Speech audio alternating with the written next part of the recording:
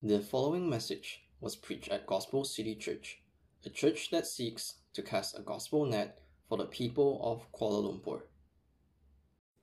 Okay, thanks. All right, hello. My name is Yi Khen.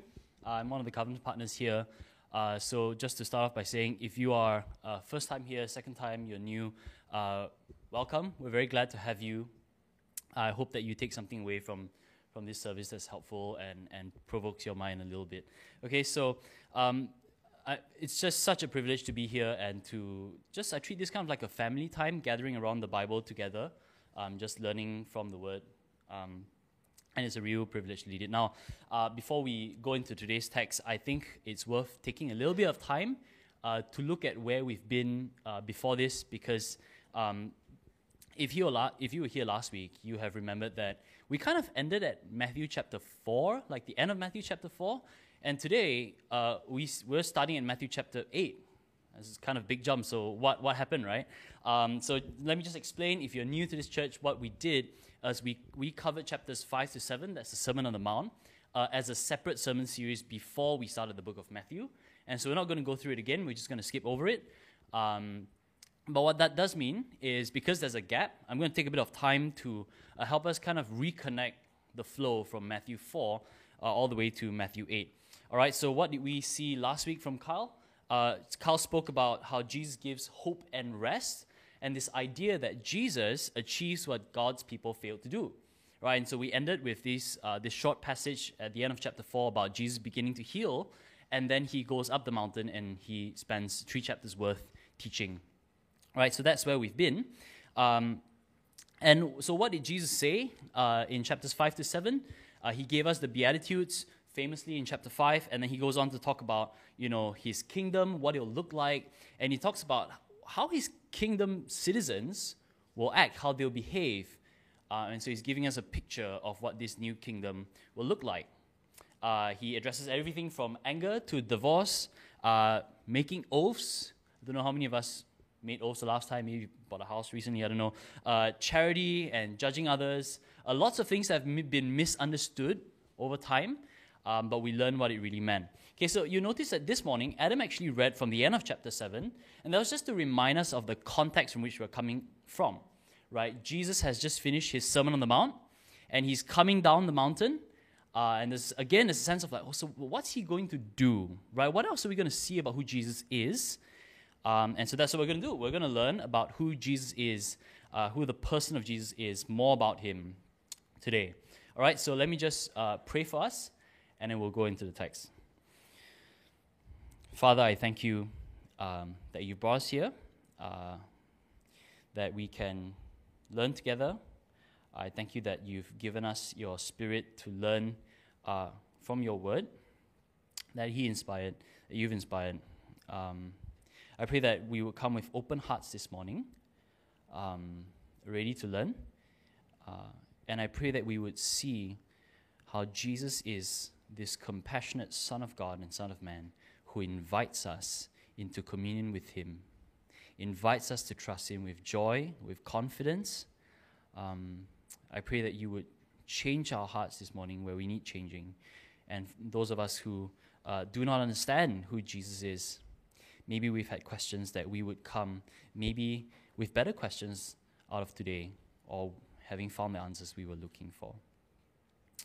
In Jesus' name we pray. Amen.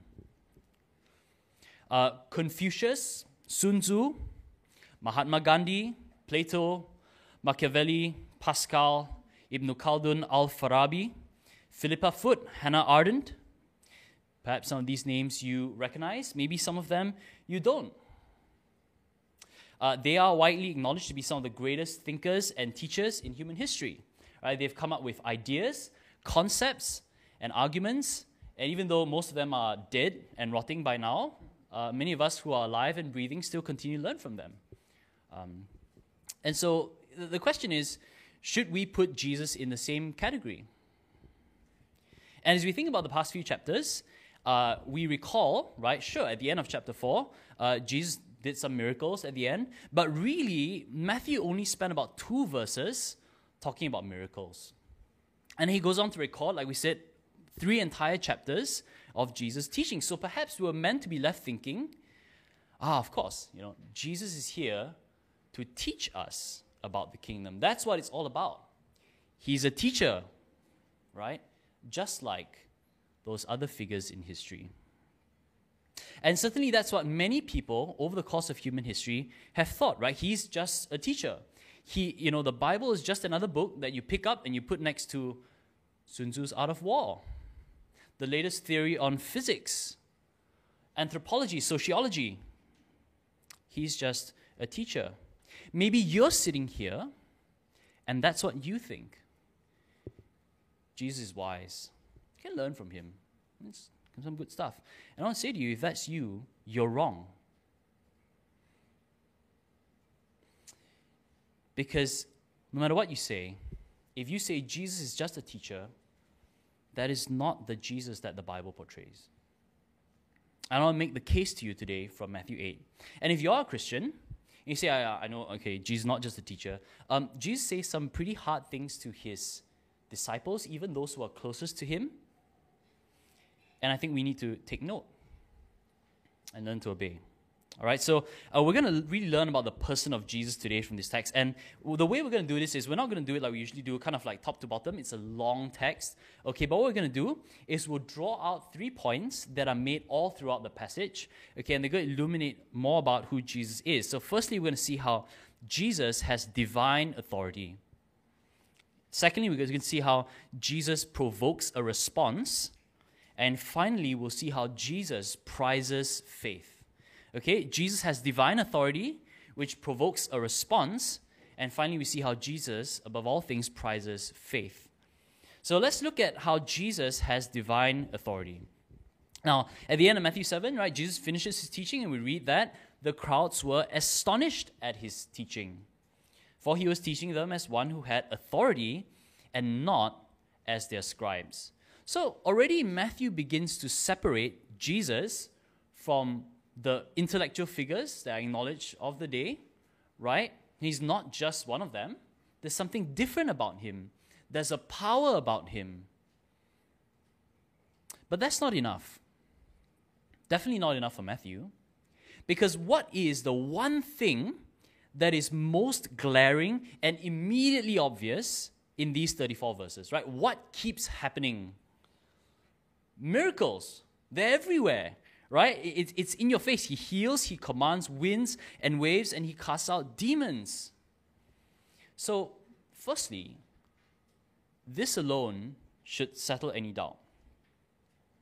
Put it this way, I don't know about you, but none of my university lecturers, no matter how smart they were, ever tried to shout very intelligently to calm down a storm. Just never saw that before. Don't know if maybe yours tried, right? So, if you're still saying, oh, Jesus is just a teacher, I don't know, maybe you're holding a different Bible, someone took out some pages, but this teacher seems to be able to do some pretty amazing miracles. So what we have to ask is, if Jesus is not just a teacher, who is he? I think the only reasonable conclusion we can make is that Jesus has divine power.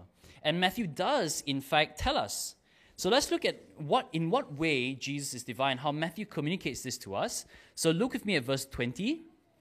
Jesus calls himself the Son of Man. Now, on one hand, this is a reference to Jesus' true humanity, the Son of Man. But it's also a title that's used in the Old Testament, in Daniel chapter 7, to refer to the future coming of this great ruler, a divine figure. So I'll read for us from Daniel chapter 7, verses 13 to 14. Behold, with the clouds of heaven there came one like a son of man. And he came to the Ancient of Days and was presented before him. And to him was given dominion and glory and a kingdom, that all peoples, nations, and languages should serve him. His dominion is an everlasting dominion which shall not pass away, and his kingdom one that shall not be destroyed. And Jesus is saying, I'm that Son of Man. No ordinary teacher. But then look in verse 29, right? The demons who are in fear of Jesus, what do they call him? They call him the Son of God.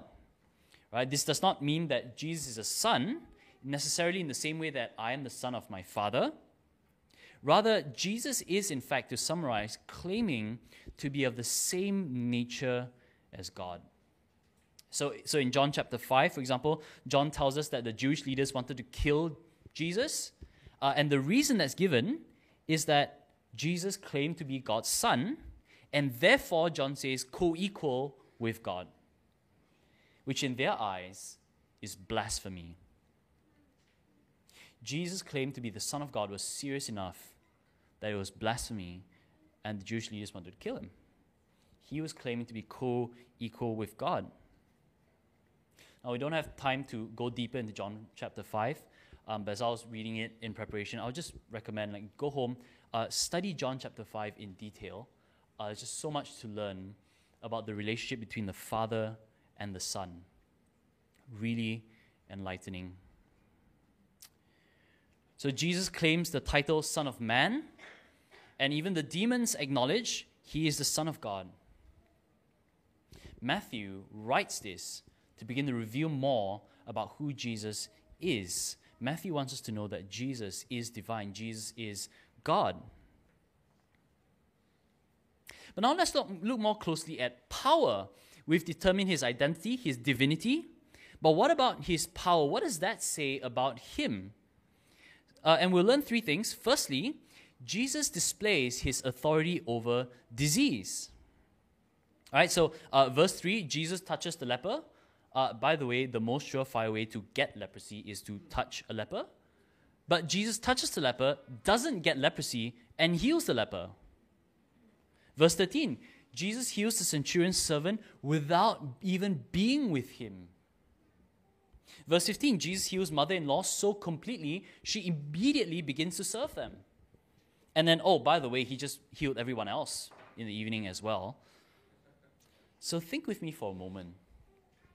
What is disease? Disease is essentially disorder or deterioration within a person's body. In one sense, we are all deteriorating, right? We are all coming apart. Some of us, maybe if you're sick, a little bit quicker. Some of us, you think you're well, but really you're headed for the same direction, right? It's where eventually, death is where our body ceases to function, right? The biological processes that keep us alive stop. And we're all headed there, minute by minute. Sorry, this is a bit macabre. Maybe in Asian culture, you're like, oh, don't talk about death. Hey, true or not? Eventually mati, right? Let's just acknowledge the elephant in the room. Disease simply accelerates that process. Some diseases quicker, some slower. But Jesus shows us that he is above disease. He has authority over disease. But it's not just that. He's not just this healer who has power, because like we said a few weeks ago, lots of people have power and authority. It doesn't mean you need to choose to use your authority, right?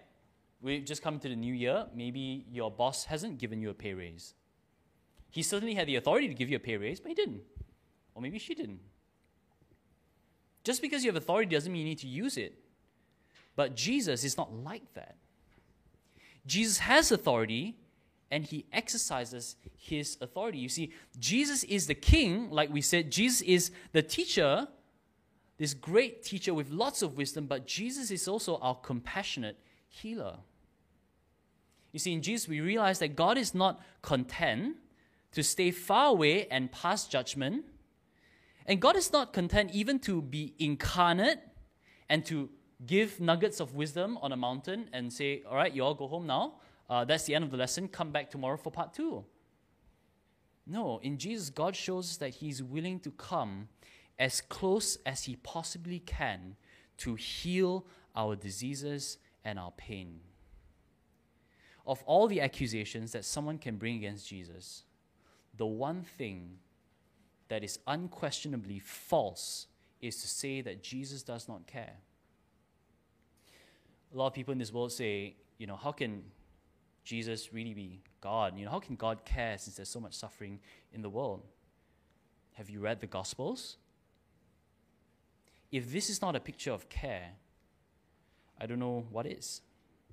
Jesus has authority over disease, and he uses it to heal.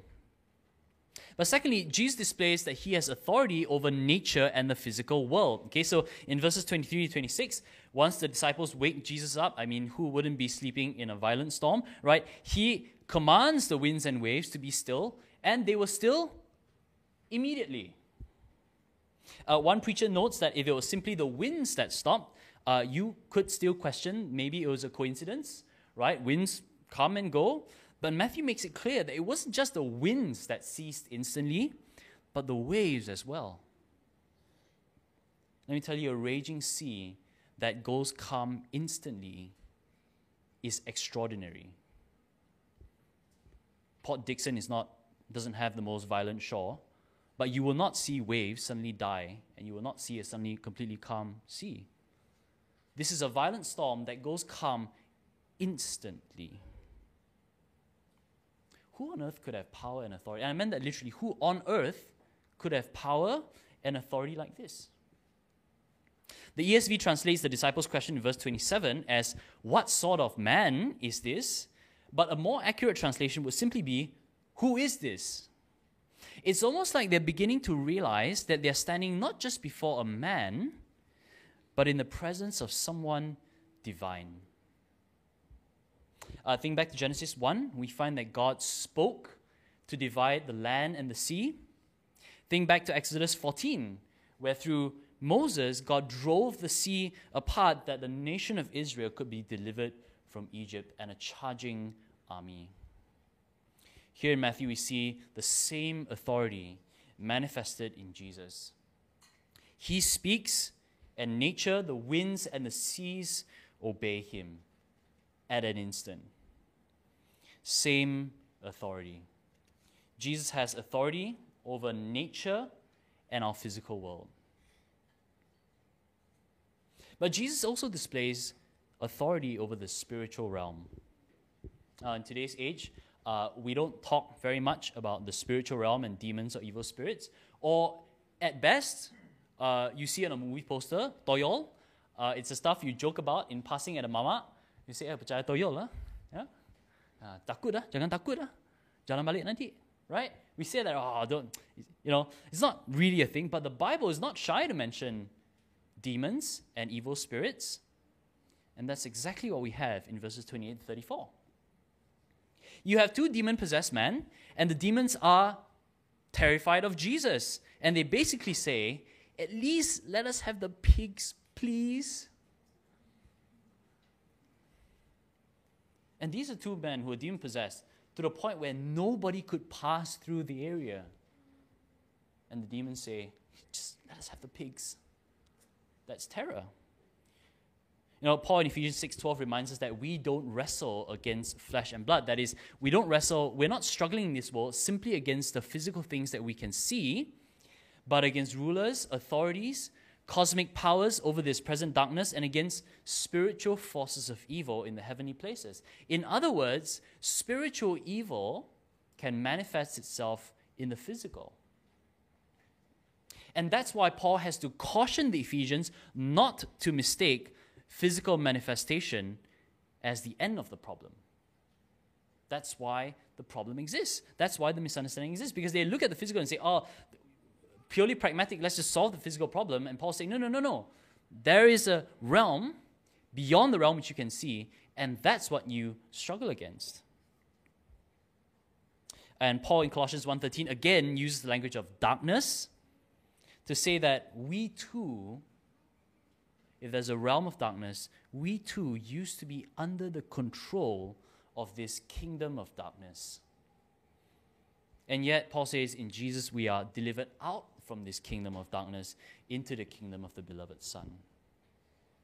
Why this language of darkness? Why is it described as a kingdom of darkness? You see, demon possession is basically the most stark manifestation of the kingdom of darkness. Think about it for a second.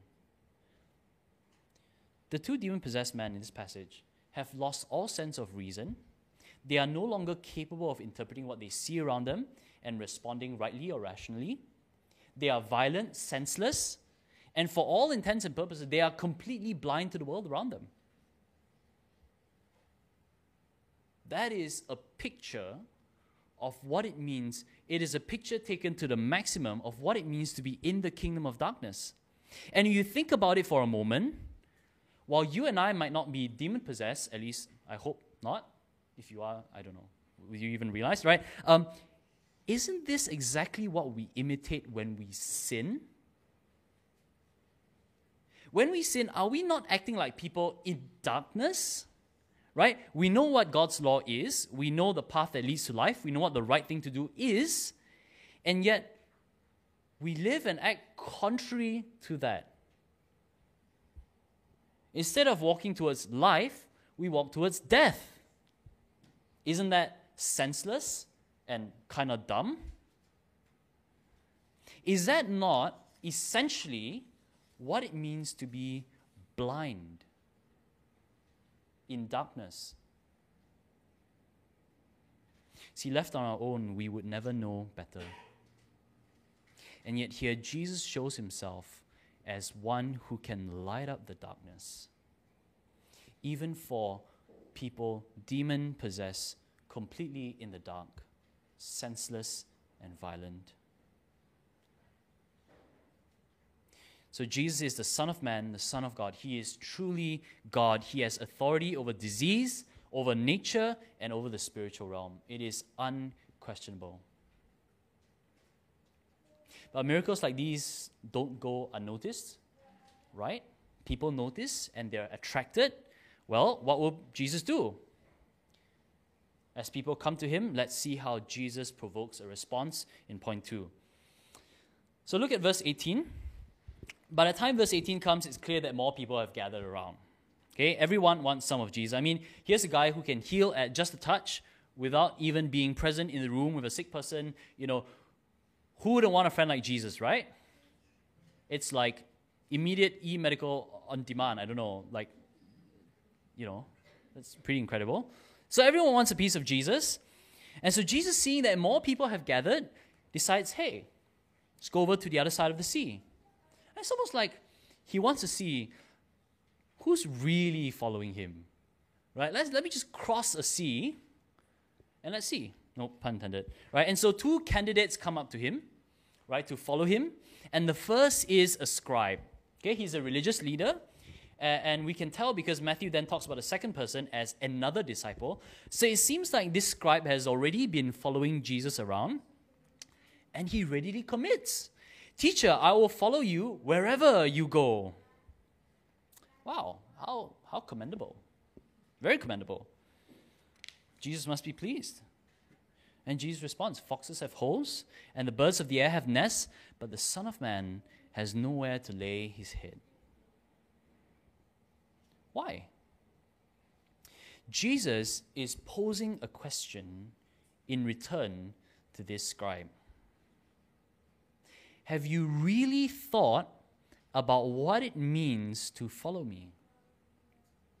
Have you really thought about what it means to follow me? Because there is a cost to following Jesus, and you must count the cost, Jesus says. Perhaps the man was attracted to Jesus' miracles. And perhaps one thing to learn here is that being a Christian is not about some generic spiritual enthusiasm. Or put another way, Christianity and Jesus is not the answer to a generic spiritual need for spirituality that you have. It's not just about hype or enthusiasm. There is real cost. What about the second candidate? Another of Jesus' disciples come up to him, evidently wanting to follow Jesus too. And he says, Lord, let me go and bury my father. Reasonable request, right? But a bit of cultural background is in order here. Okay, so Jewish customs dictated that burials, okay, when someone dies, burials happen within 24 hours. So the fact that the disciple is here and talking to Jesus and not going to bury his supposedly dead father probably means that his father isn't dead. You know, at worst, maybe his father is unwell or he's getting old. but there's really no way to tell when his father's going to die. So what this disciple is actually asking is to stay for as long as it takes for his father to die, again, a bit macabre, and then to come and follow Jesus. Jesus, can I put you on hold for a while? I really like what you have to offer. It's really cool, the miracles and everything. You'll be such a great friend, and you're wise too. I can learn so much about you. But you know, just my dad, he's getting old. Can I just wait a couple of years? Then I'll come.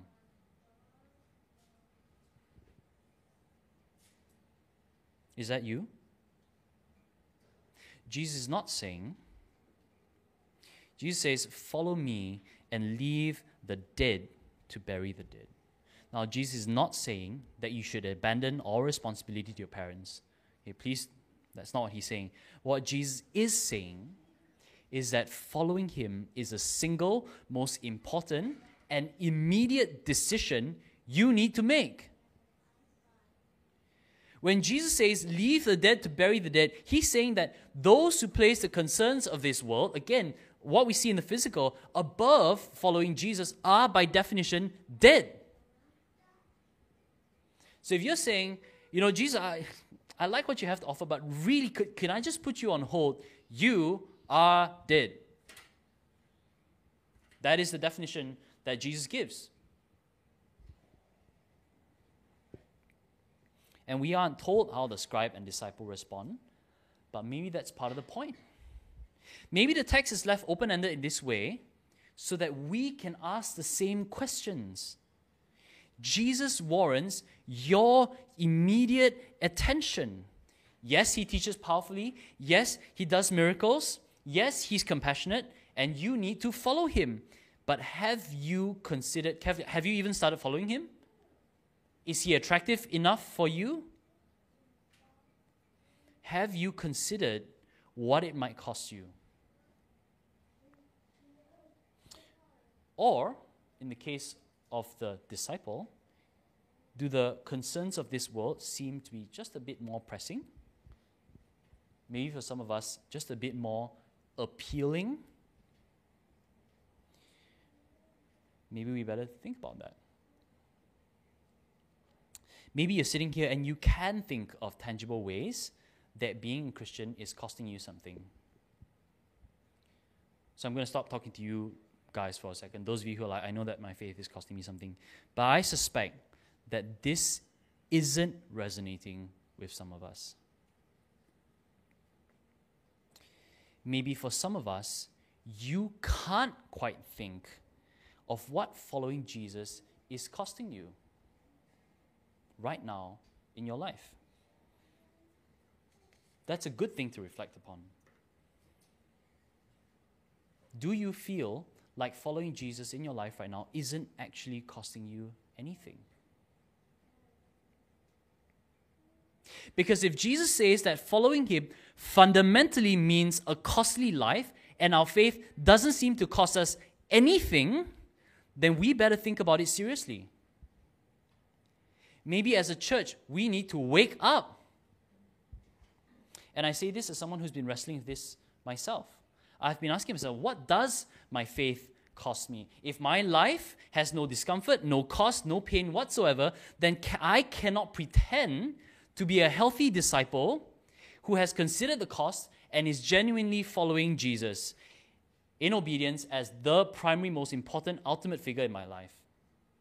If my faith costs me nothing, then I better think again. If your faith costs you nothing, then you better think again. I'm not saying you're not a Christian, but we need to examine our lives seriously and honestly. Maybe some conversations need to be had. Maybe you need to ask someone else about how they think you're living. And if you're provoked right now, maybe you feel a bit of fear, you're uncertain, maybe you feel uncomfortable, you're dead still or you're fidgeting, it's okay. If Jesus is the God of all power and authority, who can heal with just a word, who commands winds and waves, terrifies demons, then there is a right fear that we need to have. It would actually be quite appropriate. So how do we respond to this challenge, this question that is left open by Matthew to us? How do we please Jesus as people who follow him, his disciples? Is our posture to say, I know, we're still in New Year's mood, right? Let's write up a list of things we should do, turn them into New Year resolutions, set daily reminders to do all of them every hour if you like, and make sure they're extra painful and costly. You feel a lot better, right? Stop. What we should ask is, what really pleases Jesus? Because that list that you want to do will make you feel a whole lot better, doesn't actually please Jesus. Because, listen, cost is not what qualifies us as disciples, but cost is a consequence of discipleship. Let me say that again. Cost is not what qualifies us as disciples, but cost is a consequence of discipleship. So what we need to do is we need to first focus on what the root of discipleship is, and assuredly, as we walk in discipleship that is right, cost will follow. We focus on the root. What does it look like to be a disciple who is following Jesus? And cost will come. Don't worry about the cost. Worry, re-examine, but focus on what's most important first, and you'll find that cost comes along the way. So as we're going to see in point 3, the answer is not to manufacture pain in our lives and then say, now I'm a Christian. Our response should be to come back to the root. What really qualifies us as disciples? Let's look at how Jesus prizes faith. Now, look at verse 3. Jesus is happy to heal the leper. He sent him off to get the healing confirmed by the priest. That's the practice. That's what was done. But perhaps most significantly, Jesus is incredibly pleased at who? At the centurion's response in verse 8. Jesus already said, okay, what's your need? Okay, I'll come and heal your servant. And yet the centurion seems to go beyond that. He says, he displays humility and extraordinary faith. First he says in verse 8, Lord, I am not worthy to have you come under my roof. This is a centurion who could have had command of dozens of Roman soldiers. He was a figure of authority. He was a somebody. And here he is saying, I am not worthy to have you step into my house. And then he goes on and says, but just say the word. My servant will be healed. I know. Just say the word. And he says, because I understand authority. I say to one soldier, he goes and does it. I say to my servant, he does it. I get authority. You have authority beyond me. Just say the word. That is faith. And Jesus responds, truly I tell you, with no one in Israel have I found such faith, in verse 10. And later he says, go, let it be done for you as you have believed, in verse 13. There are not many places in the Gospels where we find Jesus reacting this way. So let's ask the question, what is the difference between the leper and the centurion and the scribe and the disciple? What's the difference? Jesus prizes faith.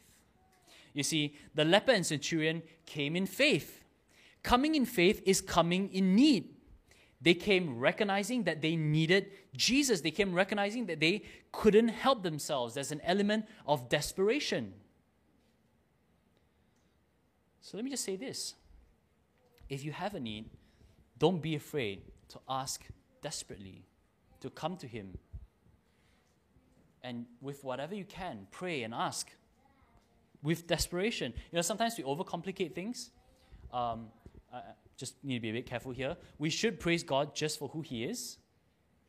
We shouldn't treat Him like a Santa Claus or a genie.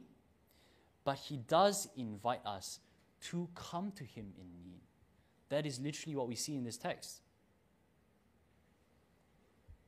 So when was the last time that you reflected on the fact that Jesus is compassionate? Jesus is infinitely more compassionate than the best mother or father on this earth. Why wouldn't you come to him in prayer and in times of need? You know, James 4:2 says, you do not have because you do not ask. Right? This isn't a promise that you get everything you ask for, but it's an invitation to come to a caring God who knows what you need most. Ask. Pray. The scribe and disciple didn't come with need, right? They came with assertions and delays. Teacher, I will follow you wherever you will go. Lord, let me first go and bury my father. But the leper and the centurion, Lord, if you're willing, Lord, but only say the word. Asking, pleading. Jesus prizes faith because he has all the power. He is the powerful, authoritative Lord who is compassionate and kind. Only people who recognize their weakness and their need recognize that they need Jesus. They are desperate people who come and don't trust in their own strength, have no confidence. They come to Jesus, and you know what they find? They find a God who is not just able, but willing and glad to draw near in healing and compassion. Draw near to Jesus in faith. Maybe you're here today, and you just don't really know much about Jesus. Maybe you know some facts, but he is nowhere near a personal person that you know. This is who Jesus is. You can draw near to him today, or you can say, I just want you and your wisdom. I just want to know how to live a better life. Why would you not want to draw near to a gracious and compassionate God? Draw near to Jesus in faith. And yet we've talked so much about need, haven't we? Need, draw near to him with our need. What need do we draw near to Jesus with? Do we come only in faith when we get sick? Or when relationships break down? And you say, okay, give me the right words to say to mend this relationship. Those things are important. Please do pray for God's guidance on them. He does love reconciliation. As we see, he cares about those who are sick and hurting. But do we primarily come to Jesus because of the difficulties in our lives? The key word is primarily. We come to him in our need, but what do we come to him primarily for? How do we primarily relate to Jesus? Do we read this text and say, I'll come to Jesus when I need my healing? Thank you very much. I'll come to Jesus when I want some wisdom. Lecture 1, 2, 3, 4, as and when I need them. Is the Bible a guidebook for you? No. Because if you look at Isaiah 53, verse 4, well, look at verse 17 first, because Matthew notes that all the healings and casting out of demons, what does he say? Was to fulfill what the prophet Isaiah said in Isaiah chapter 53. And he quotes it. He says, he took our illnesses and bore our diseases. And you say, wait a minute. Does that sound exactly like you should come Jesus for physical healing? Well, now go to Isaiah 53 verse 4. And we read about God's promised Messiah, this Savior. And you read that it says, surely he has borne our griefs and carried our sorrows. And the reason that it's not exactly like for like is that those two words, griefs and sorrows, can mean something like sickness and pain. And so God's promised Messiah is coming for sickness and pain. But look at the rest of the chapter 53. It talks about iniquities and sin. Matthew, by using Isaiah 53, is pointing us to a bigger picture, to a bigger reality.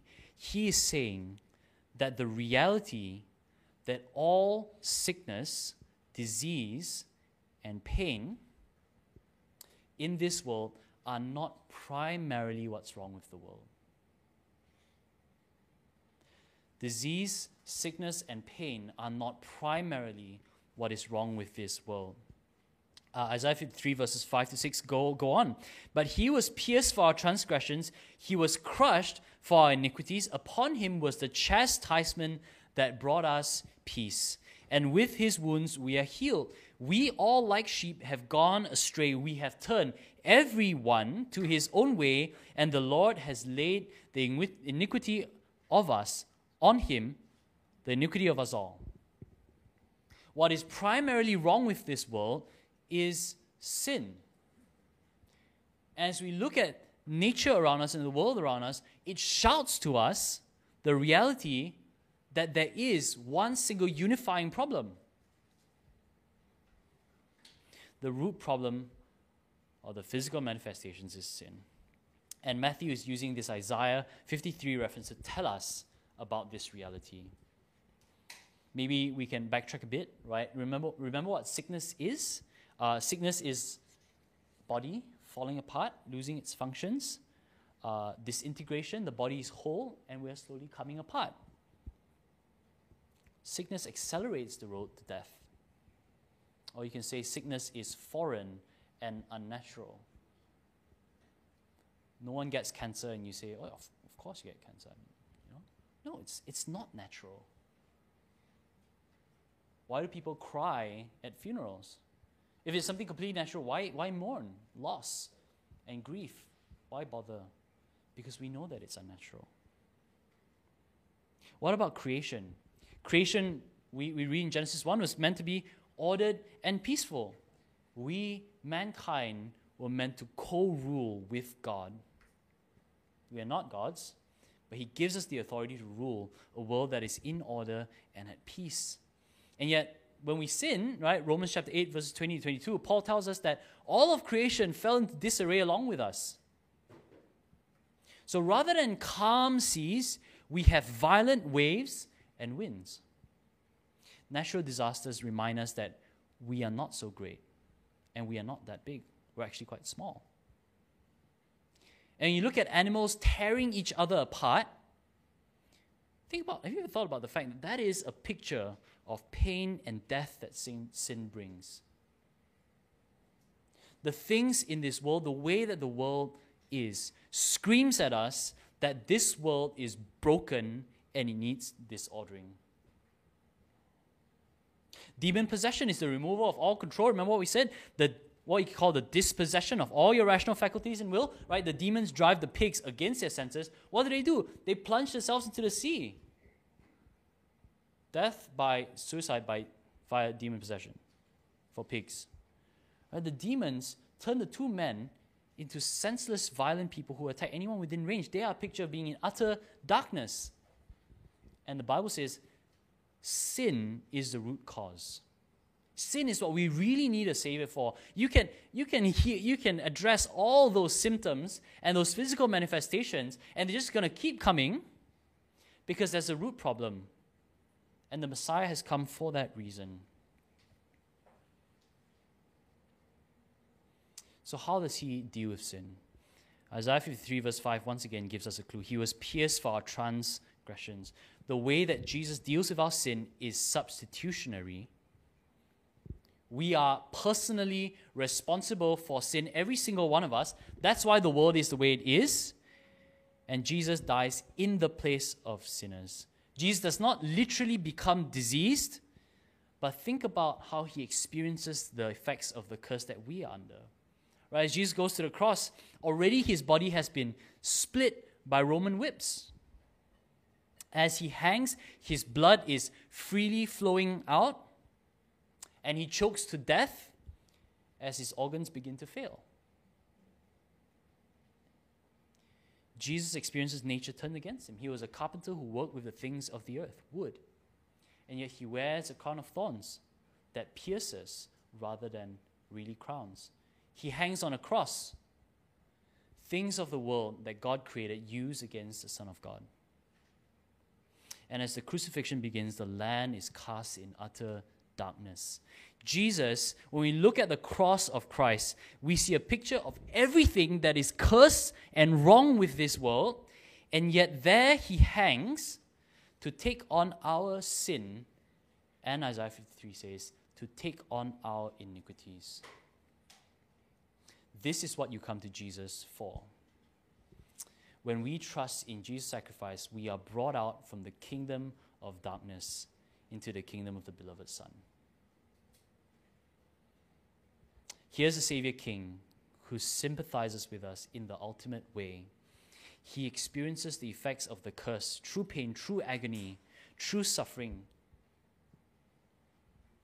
Are you weary of a tiresome, disease-ridden, painful, and sorrowed world? Do you want a better world? A world where disease does not exist? A world where seas are calm? Where nature is completely at peace? Where, if you can imagine it, the Bible says a wolf could lay down with a lamb in peace. And there's no biting off of heads or tearing of skin. Where there is no darkness or evil powers to fear? Is that a world that you want? There's good news. Jesus is not just an exceedingly wise teacher, though he is wise. Jesus came into this world not simply to teach about a better world, but to bring it about. The world is in agony because we fell into sin, but Jesus came into the world to bear our sin by experiencing the agony that we brought about, to guarantee us the inheritance of a world without agony, without disease and suffering. This is what we come to Jesus for. Come to Jesus in your need, desperate for the forgiveness of your sins, admitting that you are in need, and discover that he is glad to give you the full assurance of forgiveness that he has already purchased for you at a great cost to himself. Then come back to him again and again and again with gladness, joy, and confidence with your needs. He hears and he cares. He is gracious and compassionate. I want to end with a verse from a song called I Cannot Tell. It goes like this: I cannot tell how silently he suffered, as with his peace he graced this place of tears, or how his heart upon the cross was broken, the crown of pain to 33 years. But this I know, he heals the brokenhearted and stays our sin and calms our lurking fear and lifts the burden from the heavy laden, for yet the Savior of the world is here. Let's pray. Father, we come to you and we are so thankful that in your Son we have a picture of a gracious and compassionate Savior who has given his life up for us to guarantee us that the assurance of our salvation, that when we look at a broken world around us, we don't say there is no hope. We don't say this is it. But we can look forward to a world where things will be right. That it is not just a fantastical fantasy that we need to imagine, but is a reality we are walking towards. And so we confess that often we don't live in right discipleship. We take you too lightly. But we come to you knowing that you are gracious and compassionate, that you grant us forgiveness of sins. Thank you that you care about the needs in this world. We worship you. We praise you in Jesus' name. Amen. Thank you for listening to this message. We invite you to learn more about Gospel City Church at gospelcitychurch.my.